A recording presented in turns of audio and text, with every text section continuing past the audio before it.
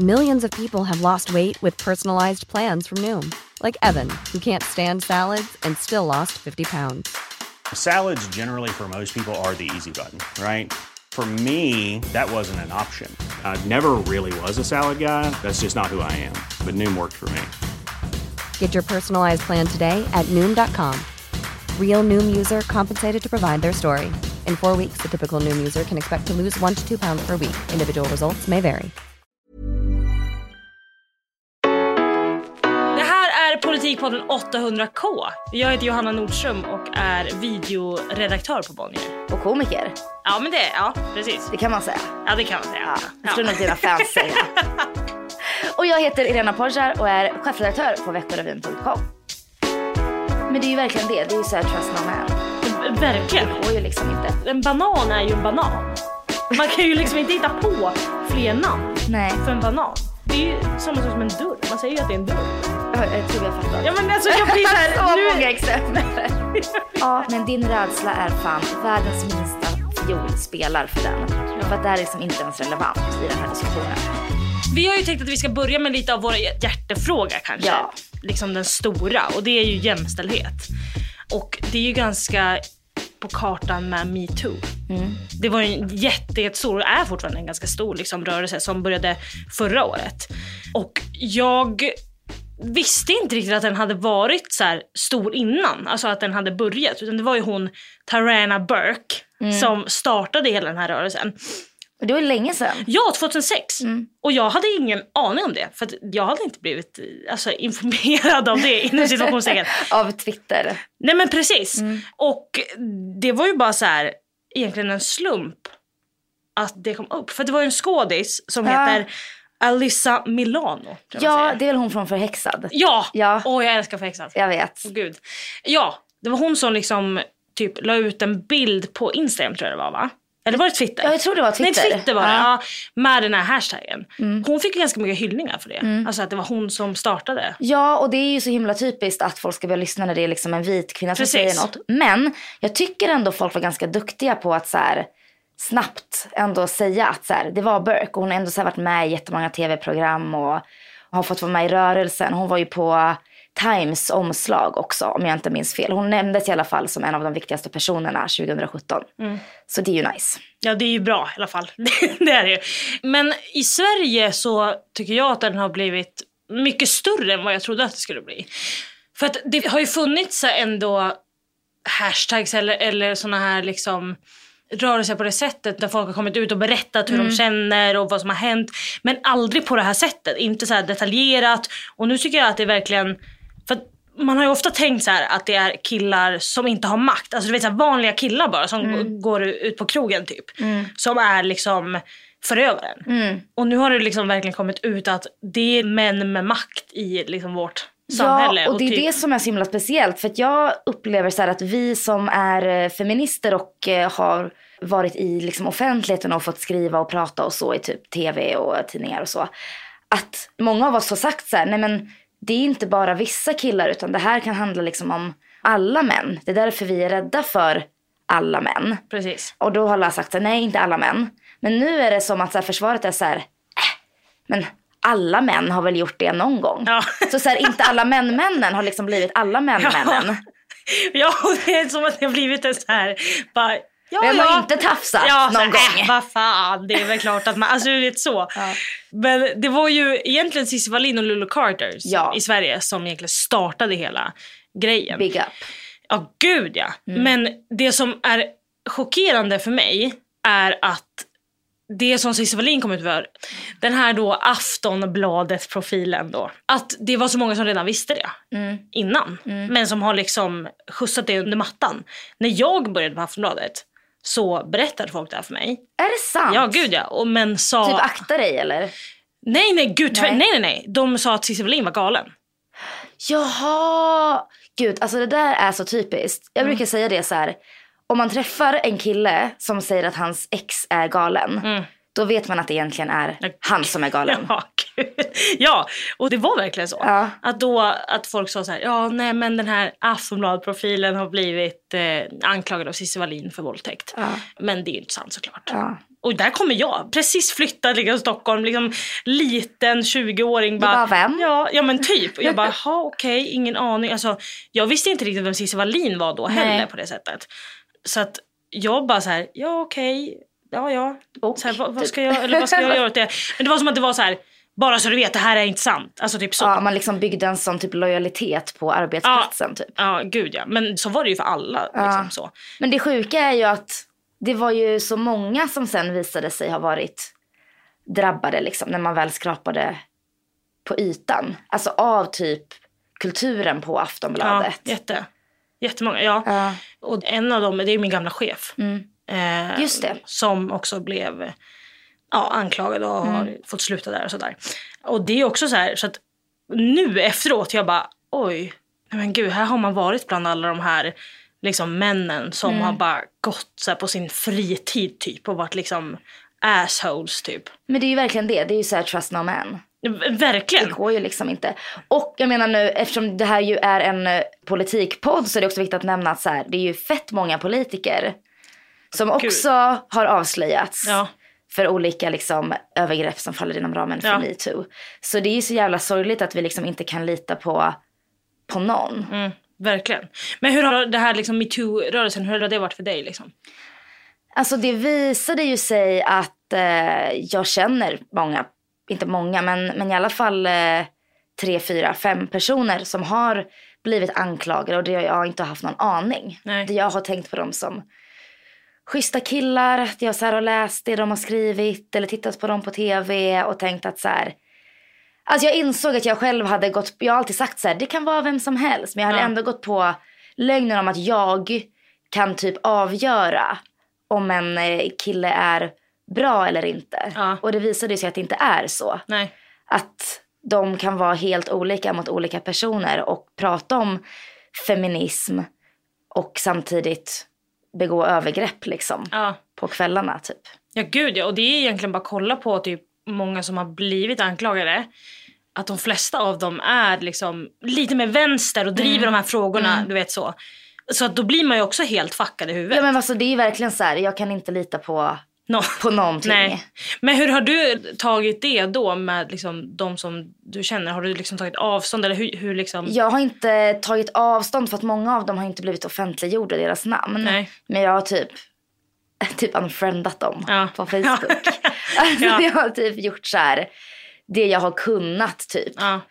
Och så här lovat mig själv att om de typ kommer tillbaka till offentligheten så ska jag typ inte dela deras grejer och så. Nej. Men jag har så här gått in, för jag vill liksom inte vara vän med dem på Facebook. Nej. Jag har ju alltid så här innan tagit bort rasister på Facebook. Och nu kände jag så här, okej, men då tar jag bort de här personerna också typ. Men jag har liksom inte konfronterat dem. Nej, det kan jag hålla med om. Det har inte jag heller gjort. Och det tycker jag också är så viktigt, för att jag fick ett meddelande från en tjej som skrev så här: hej Johanna, den här killen har våldtagit mig. Jag ser att du följer honom på Twitter och Instagram. Och jag mår liksom jättedåligt av det här och så. Och vad gjorde du då? Då avföljde jag honom. Ja. För att det är också en sån viktig grej, och det vill jag också säga, att alltid tro också på dem som offer. Ja, det är verkligen A och O. Ja, och då känner jag känner inte den här tjejen jättespeciellt bra liksom. Vi är med så här internetkompisar, så här internetbekanta. Så att det är liksom ändå så viktigt att tro på det folk säger. Istället för att så här, nej men han skulle väl inte göra det. Så. Alltså kollar man på typ falska anmälningar och så är det typ inga. Alltså det är väldigt, väldigt lite. Det är snarare oftast så att så här, förövaren har typ hjärntvättat sin omgivning. Typ som du upplevde. Ja, precis. Att man så här, säger, nej hon är galen, hon har gjort det här. Henne kan man inte lita på. Och sen egentligen så är det bara jättemånga offer som liksom bryts ner. Ja, och som inte vågar liksom säga någonting. Och det är därför också som det har kommit så himla många nu. För att jag har också upplevt att folk har sagt så här: ja men vadå, varför berättar alla det här nu? Det här är någon liten trend att alla ska komma ut med saker. Men det är ju bara för att folk inte har vågat berätta innan. För att man vet att man får inget stöd alltså innan. Men nu, när man vet så här att så många står bakom en, då är det klart att folk vågar. Ja, alltså liksom. Det är ju samma sak som om man sitter med en kompis och kompisen berättar så här: ja men jag har mått jättedåligt, att man kanske själv då har lättare att erkänna för sig själv och för andra att man också kanske har psykiska problem. Ja. Det är ju exakt samma mekanism, att om någon öppnar liksom dörren för det så väller det ju in liksom. Och så är det ju kring tabubelagda ämnen. Ja. Jag har ju aldrig blivit utsatt för en så här regelrätt våldtäkt eller något så grovt. Jag har ju, eller det beror på hur man ser det. Alltså jag har ju haft tjatsex, alltså blivit liksom tjatad till sex, vilket ju jag nu efterhand kanske skulle kalla för våldtäkt. Men framförallt så har jag upplevt mig diskriminerad på arbetsplatsen. Ja. Eller att folk har betett sig mot mig på ett visst sätt för att jag är kvinna. Och inte liksom inom citationstecken bara med lön och sånt. Utan faktiskt att jag har känt så här obehag kring sexuella närmanden och så.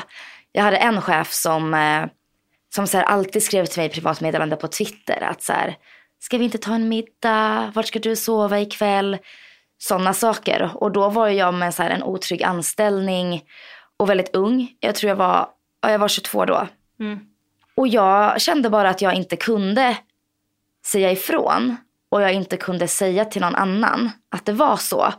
Och då ser jag ändå mig själv som en så här stark och upplyst feministisk kvinna. Och typ så här skrev feministiska krönikor samtidigt. Ja.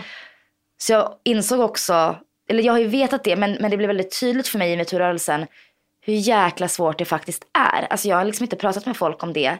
Eller om tjatsex förrän metoo hände liksom. Ja. Har du också varit med om något sånt? Inte på en arbetsplats skulle jag nog säga. På arbetsplatsen så har det varit väldigt mycket som maktmissbruk. Typ att du blir avbruten när du pratar. Och... Så att inget liksom så här sexuellt på det sättet på en arbetsplats. Men mycket att bli så här, ja, men avbruten, man ska förtjäna den här personens respekt. Och den värsta av alla är ju när man säger någonting och så bryr sig ingen. Och sen säger en man det typ 2 minuter senare och alla bara, gud vilken bra idé, bror. Ja, bror. Man bara, ursäkta. Ja, alltid. Ja. Men du, MeToo lär ju påverka valrörelsen rätt mycket, hoppas jag. Alltså när MeToo startade så var jag lite så här, åh nej, kommer det här vara en hashtag som typ är aktiv i typ 2 veckor och sen bara försvinner? Men nu har det ju gått snart ett halvår och det känns ju som att den är ju fortfarande lika aktuell. Nu har det varit galasäsong och där har det varit väldigt tydligt både i Hollywood och i Sverige att det här är fortfarande en viktig fråga. Vi ska inte sitta tysta. Vi ska bryta tystnaden så att världen förstår att konsekvensen av sexuella ofredanden inte längre är tystnad utan tal. What I know for sure is that speaking your truth is the most powerful tool we all have. So I want tonight to express gratitude to all the women who have endured years of abuse and assault because they, like my mother, had children to feed and bills to pay and dreams to pursue. Vi väljer inte färgen på vår hud och vi väljer inte vårt kön. Ändå kommer dessa med orättvisa.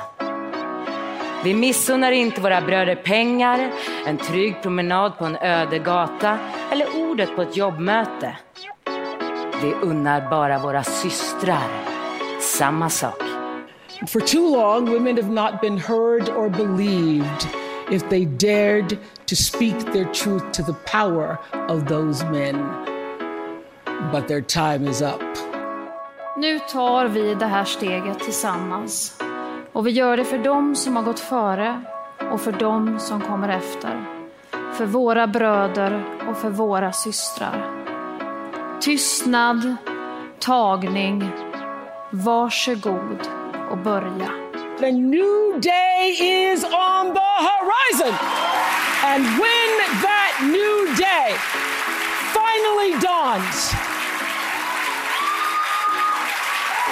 it will be because of a lot of magnificent women, many of whom are right here in this room tonight, and some pretty phenomenal men fighting hard to make sure that they become the leaders who take us to the time when nobody ever has to say, me too, again.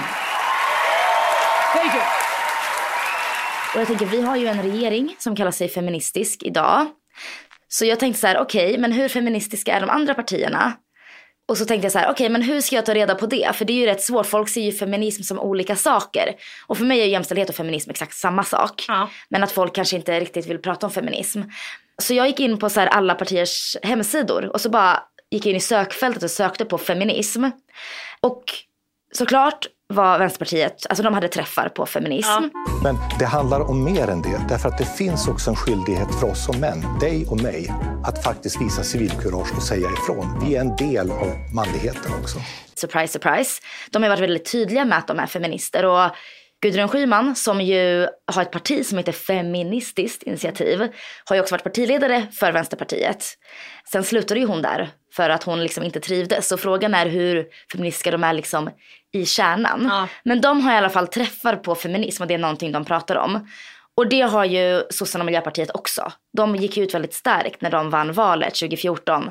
Att de var en feministisk regering. Ja. Jag är en övertygad feminist, punkt slut. Sen är ju Liberalerna, på deras hemsida när man söker på feminism så får man också upp feminism, men då står det alltid liberal feminism. Och etta på den listan med så här saker de vill typ prata om eller åtgärda är hedersförtryck och sen att höja kvinnolönerna. Så det är liksom deras två så här toppfrågor, kan man säga. Centerpartiet, också feminister. Det har ju Annie Lööf varit ganska tydlig med. Sverige är inte jämställt än. Vi har väldigt mycket kvar vad gäller attityder och värderingar mot manliga och kvinnliga politiker inte minst. De pratar både om feminism och jämställdhet på hemsidan och skriver mycket om så här, löner och våld mot kvinnor. Ja, är liksom deras så här, huvudämnen. Sen börjar det ju se sämre ut, kan man säga. Kristdemokraterna. Nej. Du är inte feminist. Nej, jag är kristdemokrat, men det är precis på samma sätt som att jag är mot rasism, men jag presenterar mig inte som antirasist utan som kristdemokrat. Det ligger i begreppet. Det är ändå sjukt att gå in så här 2018 och se så här 0 träffar. Ja. När man söker på feminism på så här riksdagspartier. Ja, så gick jag in på Moderaterna, 0 träffar. Yep. Och Sverigedemokraterna, 0 träffar. Föga förvånande. Och där de pratar om jämställdhet så är det så här, familjen. Ja. Som att kvinnorna är familjen liksom. Ja. Jag kallar mig inte feminist. Jag tror på jämställdhet. Så jag tror att män och kvinnor ska vara lika mycket värda. Män och kvinnor ska ha samma rättigheter. Varför vill du inte kalla dig för feminist? Ja, inte minst därför att det förutsätter någonstans att man problematiserar det faktum att män och kvinnor ofta gör olika val. Att man tycker att det är ett problem. Och det tycker inte jag är ett problem. Det måste inte vara. Det som är ett problem, det är att feminister och politiker ger sig in och styr människors vardag i detalj. Så ja, en snabb analys av det är ju att vi har då 3 partier som inte ens tar ordet feminism i sin mun. Nej. Och Moderaterna har ju också en partiledare nu som inte riktigt kallar sig för feminist. Nej, Cornelia undrar om du titulerar dig feminist. Nej, jag brukar inte göra det. Varför då? Därför jag har liksom bara aldrig gjort det, ärligt talat. Jag har 3 döttrar, jag är gift med en kvinna. Jag har extremt stor respekt för att tjejer måste ha samma rättigheter som killar. Och inte minst när man har 3 döttrar i tonåren, då blir man väldigt uppmärksam på detta. Men varför vill du inte kalla dig feminist då? Nej, det är inget avståndstagande. Jag har bara själv aldrig kallat mig för feminist. Men jag känner otroligt stor sympati för alla som slåss för att tjejer ska ha samma rättigheter som killar. Feminister alltså? Ja, som sagt, jag har aldrig kallat mig för det själv och jag kanske borde göra det. Men det är så roligt att han säger, jag känner otroligt stor sympati för alla. Man bara, okej, fast du vet att du är partiledare för ett av Sveriges största partier. Du kan ju också typ göra någonting. Börjar man kalla dig feminist? Ja. Alltså han tycker synd om alla som jobbar för tjejers rättigheter. Ja, men också att han bara, jag har 3 döttrar. Jag är gift med en kvinna. Man bara, okej, grattis. Jättebra jobbat. Alltså, vet du, han vill typ ha lite cred för det. Ja. Och sen så bara... Man bara, big whoop. Nej, men han bara, jag har bara aldrig gjort det. Man bara, okej. Men det är också så här, får det inte att verka som att du aldrig har tänkt på det? Alltså ingen som har bott i Sverige de senaste typ 5 åren har väl missat debatten om feminister. Alltså i så fall kanske du inte borde vara partiledare. Om du bara, vad är feminist för något? Men det är också så himla typiskt att så här, män ska säga så här, men jag vill ju att mina döttrar och min syster och min mamma ska vara bra. Som att kvinnor inte har något eget värde, utan det är så här, för att om en mamma mår dåligt, då mår ju han dåligt. Och därför vill ju han att hans mamma ska må bra. Man bara, okej, men kvinnor som inte är mammor. Selling a little or a lot?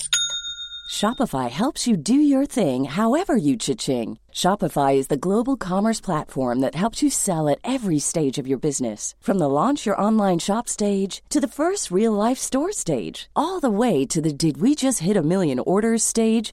Shopify is there to help you grow. Shopify helps you turn browsers into buyers with the internet's best converting checkout. 36% better on average compared to other leading commerce platforms. Because businesses that grow, grow with Shopify. Get a $1 per month trial period at shopify.com/work. Shopify.com/work. Hey, I'm Ryan Reynolds. Recently, I asked Mint Mobile's legal team if big wireless companies are allowed to raise prices due to inflation. They said yes. And then when I asked if raising prices technically violates those onerous 2-year contracts, they said, "What the f*** are you talking about, you insane Hollywood ass?" So to recap, we're cutting the price of Mint Unlimited from $30 a month to just $15 a month. Give it a try at mintmobile.com/switch. $45 up front for 3 months plus taxes and fees. Promo rate for new customers for limited time. Unlimited more than 40 gigabytes per month. Slows full terms at mintmobile.com. Och inte har föräldrar. Och inte har bröder. Som att de inte räknas liksom. Ja. Kan vi inte bara få vara så här en grupp som är bra. Oavsett om vi är typ släkt med någon. Ja. Ja men verkligen, och jag tycker också att det är så sjukt att det här är liksom egentligen en grej. Alltså vet du, att det är så här bara, ja, kvinnor ska få lika mycket rättighet som män. Alltså vet du, att det är ens grej som finns ens. Ja. Det är så jävla sjukt. Och nu måste vi liksom tvinga sitta och prata om den i typ 100 år. Ja. För att folk är dumma i huvudet. Ja, men det är också kul med han Ulf då, Uffe, att han väljer då att inte kalla sig feminist. Men han pratar ju liksom om jämställdhet. Du vet, så tittar man på alla de här kränkta männen som är så här, jag är inte feminist men jag är för jämställdhet exempelvis. Jämställdister. Precis, jämställdisterna som vi har. Då känns det som att de så här drar kappan eller så här, vänder kappan efter vinden lite till de här liksom männen som ska sitta och vara så här för att plisa dem lite. Ja, du tror att det är en politisk strategi att inte kalla sig feminist? Ja, det tror jag. Ja. Att folk inte vill kalla sig för det för att få mer röster. Det känns som att han lite är en sån. Ja, han är lite där i gränslandet. Att han tänker så här, fan, sitter så här på kvällarna och lägger upp en strategi och bara, nej, jag ska inte kalla mig feminist för då vill inte Lars i Flen rösta på mig typ. Alltså nu behöver det inte vara Flen, men det kan vara alltså så. Typiskt Flenbor och vara antifeminister. Men faktiskt. Ja. Men det är också så konstigt. Man bara, okej, men jättemånga män har döttrar. De är ju rövhattar ändå. Ja. Nej men han det är ju någon slags alibi som han bara så här, jag har 3 döttrar. Man bara, ja. Ja men det är som så här, min kusin är från Finland så jag kan inte vara rasist. Nej. Man bara, okej. Men på tal om pappor, som ju ofta är medelålders män. Ja. Egentligen inte bara pappor utan alla medelålders män. Men det känns som att många kvinnor har hamnat i situationer nu under MeToo där de har behövt prata med typ pappor eller liksom bröder och så. Och där männen i deras liv kanske har varit så här, nu kan man inte ens kramas längre utan att bli anmäld för våldtäkt. Ja. Så. Jag skrev faktiskt Jan Guillou sa ju faktiskt en grej. Den gamla räven sa ju, jag vågar inte längre krama kvinnliga bekanta. En äldre man som jag är det mest motbjudande man kan vara nu för tiden. Och det sa han då i en intervju med norska Aftenposten om MeToo. Och då skrev jag en tweet som jag är väldigt nöjd med så här i efterhand. Kvinnor vågar inte gå ute när det är mörkt. Vi vågar inte avvisa killar på grund av risken för aggressiv reaktion. Vi vågar inte stå i publikhav utan våra tjejkompisar. Vi vågar inte anmäla övergrepp av rädsla för att inte bli trodda. Men visst, jo, det är dig det är synd om. Och det tycker jag är lite så här, jag bryr mig inte om min pappa är rädd för att krama sina kompisar. Nej. Alltså hans liv och tillvaro står inte och faller med det. Mitt liv står och faller med att jag liksom inte kan vara ute själv på kvällen. Ja. Och att jag typ är rädd för att någon ska bli våldsam mot mig om jag säger nej, jag vill inte ha ditt nummer, tack. Ja. Så jag tänker bara man kan så här, sätta hårt mot hårt. Och bara så här, ja men din rädsla är fan världens minsta fiol spelar för den. Ja. För att det är liksom inte ens relevant i den här diskussionen. Nej, verkligen. Och det är också så här att han kommer aldrig kunna uppleva det som vi upplever. Ingen kan ju förstå. Nej, det är bara vi som förstår vad det innebär att så här, Nej, jag kan inte ta tunnelbanan hem själv på natten. Jag måste ta en taxi typ. Även fast det kostar 400 spänn. Men jag måste lägga pengar på det. För att jag vill inte bli utsatt för någonting på tunnelbanan på väg hem. Och snubbars största trauma är att så här, de måste typ så här, hej, kram. Ja. Man bara, alltså boo fucking who. Så tycker jag man kan säga till sin pappa. Ja, verkligen. Och om det är liksom pappor som verkligen säger så. För att jag är ganska van, jag är den i familjen som för fram de här frågorna ganska starkt och har väl gjort det sen jag gick. Jag är verkligen shooketh över den här informationen. Ja. Ja, men sen gymnasiet. Och då har det varit så här, min mamma, min pappa och min syster har inte varit så här speciellt liksom insatta i feminism på det sättet. Och så kom jag hem i jämställdism. Ja, men verkligen. Så kommer jag hem och bara sätter ner foten och bara, nu ska vi prata om det här. Och då, det blir ju debatter. Alltså varje gång jag åker hem nu, jag mentalt förbereder mig på att så här, nu, typ så här under julen, jag bara, oj, nu. Men hur gick det då? Nej, men det går bra. Det går jättebra. Min pappa är verkligen, alltså han är världens bästa, verkligen. Och han är verkligen insatt och för fram de här frågorna. Han är ganska högt uppsatt inom ekonomibranschen typ. Och han är väldigt bra på att liksom föra fram de här frågorna liksom så här i möten, så här styrelsen och så. För att jag tror att han har verkligen förstått. Dels, jag vill ta ett litet poäng för mig själv där, för att jag pratar om det här väldigt mycket. Men också så vill jag säga att min systers kille var ganska så här emot så här feminism och sånt där när de träffades och så. Och min syster har inte varit heller jätteinsatt. Och sen så kom den här lilla syrran som så här började prata om det här och så här, och vi har haft jättemycket debatter. Och han har faktiskt sagt till mig, han bara, det är tack vare dig som jag har verkligen börjat förstått och allvaret och att jag liksom så här kan säga till liksom mina vänner och sånt där. Det är så jävla fint. Jättefint, då blev jag så här bara, oj. Och det är också så här, jag har ofta tänkt att jag typ inte orkar prata med folk som inte redan är liksom frälsta av feminismen. Men de flesta människor vill ju lyssna och lära sig. Ja. Och då tycker jag att man som feminist också kan ta lite ansvar i att faktiskt lyfta de här frågorna på ett schysst sätt och prata om det. Ja. Så det kan man ju ta med sig hem till sin familj. Men det här går ju exakt tvärt emot vad jag sa nyss.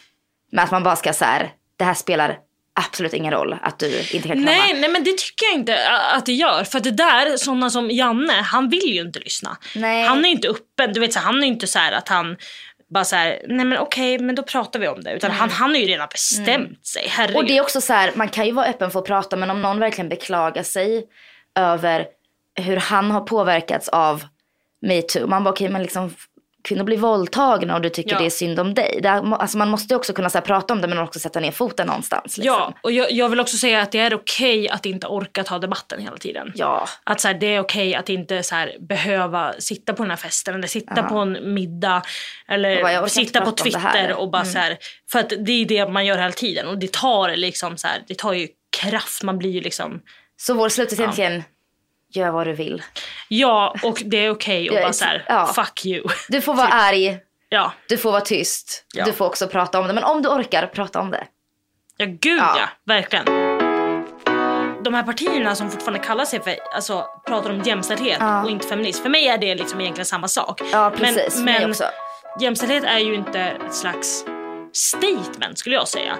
Som feminism är, alltså så här, det ordet på något sätt. Ja, men det är ju verkligen ordet. Alltså det är ju bara hur vi har använt ordet, innehållet i ordet. Ja, precis. Och för mig så är feminism mer än egentligen bara jämställdhet. Alltså det handlar ju om alltså, mänskliga rättigheter överlag. Ja. Oavsett så här, kön eller etnicitet eller liksom klass. Du tänker att det är en mashup av typ jämlikhet och jämställdhet? Ja, typ. Men så är det folk som bara, varför är det fel? Men vet du vad det sjuka är då? Då kommer folk och bara, jag är humanist. Ja. Men måste folk hitta på en massa ord? Alltså, det är liksom så jäkla... En banan är ju en banan. Man kan ju liksom inte hitta på fler namn för en banan. Varför kan inte folk bara acceptera att det är så här det heter? Det är samma sak som att du heter Irena. Ja. Ska jag bara så här... Nej, fast jag tycker att du heter... Sara. Alltså, det är så. Ja, men det är en jävligt bra poäng. Ja, men alltså det heter ju vad det heter. Vad det är liksom. Det är ju samma sak som en dörr. Man säger ju att det är en dörr. Jag tror vi har fattat. Ja, men alltså jag blir så här, så nu... många exempel. Jag blir så här, nu, det här är vad det är. En mikrofon. Ja, mikrofon. En dator. Ja, det är så enkelt det är. Ja. Men folk vecklar in. Jag upplever det nu som att det är väldigt många som inte riktigt vet vart de står. Att det är väldigt oklart i partierna. Alltså gud, jag vet inte. För det känns som att de här 4 liksom, senaste åren har varit så konstiga. Ja, och det är också så här. Nu så pratas det om att Miljöpartiet inte kan sitta kvar i regeringen om sossarna skulle vinna igen. Och ingen vet vad som händer med alliansen riktigt. De är ju lite liksom splittrade, framförallt i invandringsfrågan. Ja. Där Centern och Liberalerna är lite mer positiva och Kristdemokraterna och Moderaterna är lite mer negativa. Men jag tror att man som väljare skulle behöva tänka om helt kring, alltså verkligen bestämma sig för så här. Jag tror att jag kommer göra så i år. Jag kommer bestämma mig för en fråga som jag tycker är viktigast. Och sen kommer jag typ behöva gå på den. För att allt är så jäkla splittrat liksom. Ja. Men jag tror verkligen att jämställdheten kommer ta en stor plats. För där har man nog också chans att vinna mycket röster. Och ska man vara krass så är det ju det den här valrörelsen kommer handla om. Ja, och jag hoppas att det verkligen då är ett parti som tar det på allvar. Och inte bara spelar på det. Nej. För att det är väldigt ofta som man kan tycka att det är mycket snack och lite verkstad. Och sen fattar man ju, det är klart att det är svårt att driva igenom politiska frågor. Alltså det tar ju lång tid. Det går inte att ändra så här fort liksom. Men jag upplever att ibland så kan det vara lite mycket snack alltså. Ja, alltså jag har ju faktiskt kollat upp lite som inte har varit bara snack. Ja.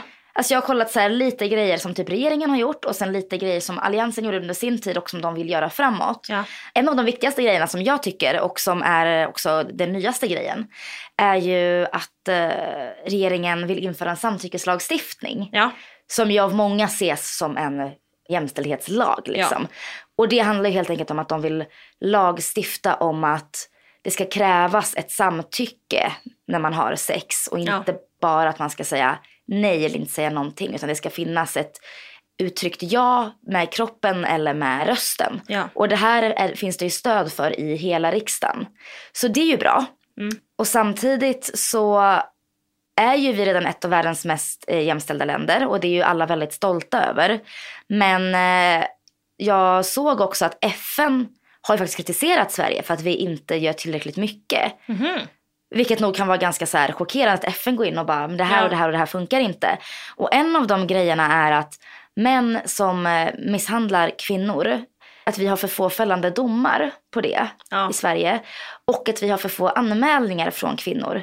Så vi är liksom ett system som inte kan skydda och hjälpa och ta hand om de här kvinnorna, vilket ju är ganska allvarligt. Ja. Och en annan grej som de också lyfte var att vår arbetsmarknad är väldigt könssegregerad. Och det, när jag tänker på det så är det ju verkligen så.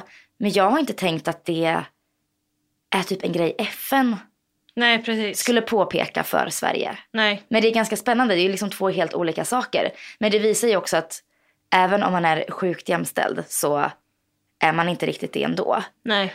Sen kollar jag lite då på alliansen. Och det här är ju främst då vad de gjorde liksom i sin förra mandatperiod som var fram till 2014. Ja. Men det som är liksom deras claim to fame i jämställdhetssnacket är ju egentligen företagande och kvinnligt företagande. Och det här tycker folk lite olika om RUT och ROT egentligen är någonting som är bra för kvinnor. Men de anser ju det och många av deras väljare anser det. Så de har ju liksom genomfört förändringar och främjat kvinnligt företagande, säger de ju då. Ja. Och det är också någonting de vill fortsätta göra framöver om de skulle vinna valet nu. Och en annan grej är också att de är väldigt tydliga med att de vill ge mer stöd till kvinnojourer och andra instanser som hjälper kvinnor, vilket ju då säkert kopplar an till den här FN-kritiken som vi fick. Och det är en grej som faktiskt regeringen också skriver, eller framförallt Socialdemokraterna då, som jag har kollat på mer på sin hemsida, att så här, kvinnojourerna. Men där blir jag också så här, där är det liksom kvinnor som typ jobbar för ingen lön. Ja. Eller typ till och med ideellt ofta och ska ta hand om andra kvinnor.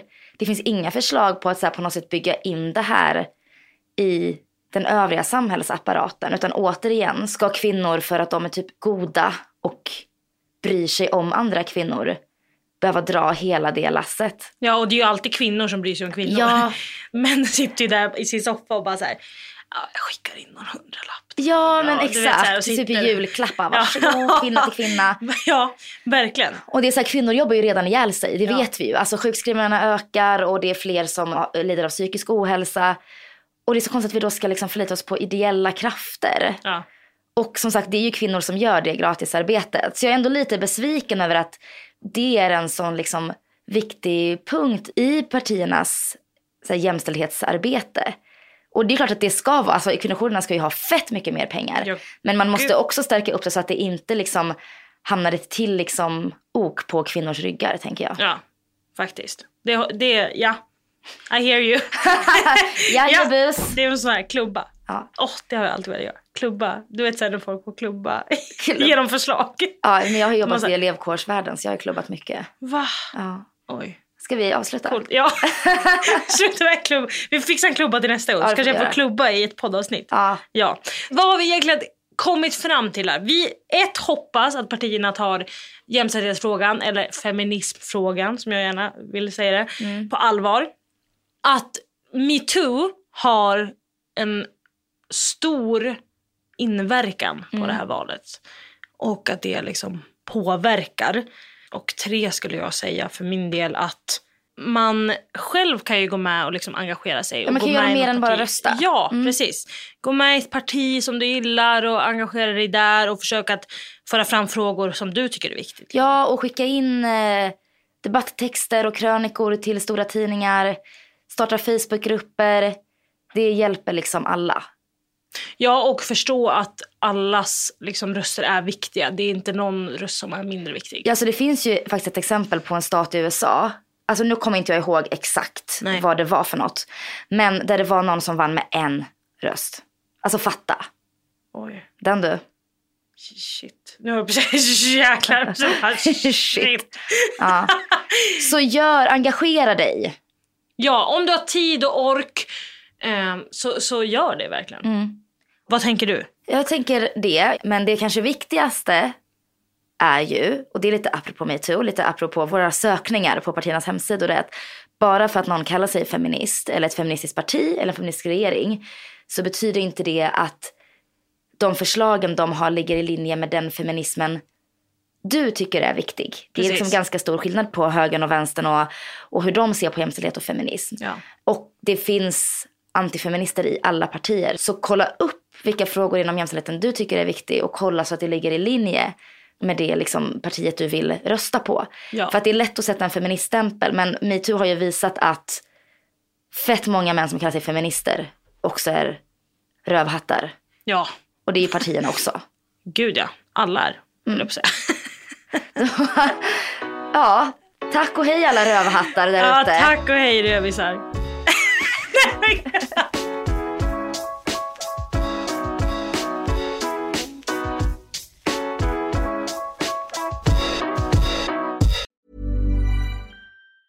Hi, I'm Daniel, founder of Pretty Litter. Did you know cats tend to hide symptoms of sickness and pain? I learned this the hard way after losing my cat, Gingy. So I created Pretty Litter, a health monitoring litter that helps detect early signs of illness by changing colors, saving you money and potentially your cat's life. Pretty Litter is veterinarian developed, and it's the easiest way to keep tabs on your fur baby's health right at home. Go to prettylitter.com and use code ACAST for 20% off your first order and a free cat toy. Terms and conditions apply. See site for details. Hey, it's Paige DeSorbo from Giggly Squad. High quality fashion without the price tag. Say hello to Quince.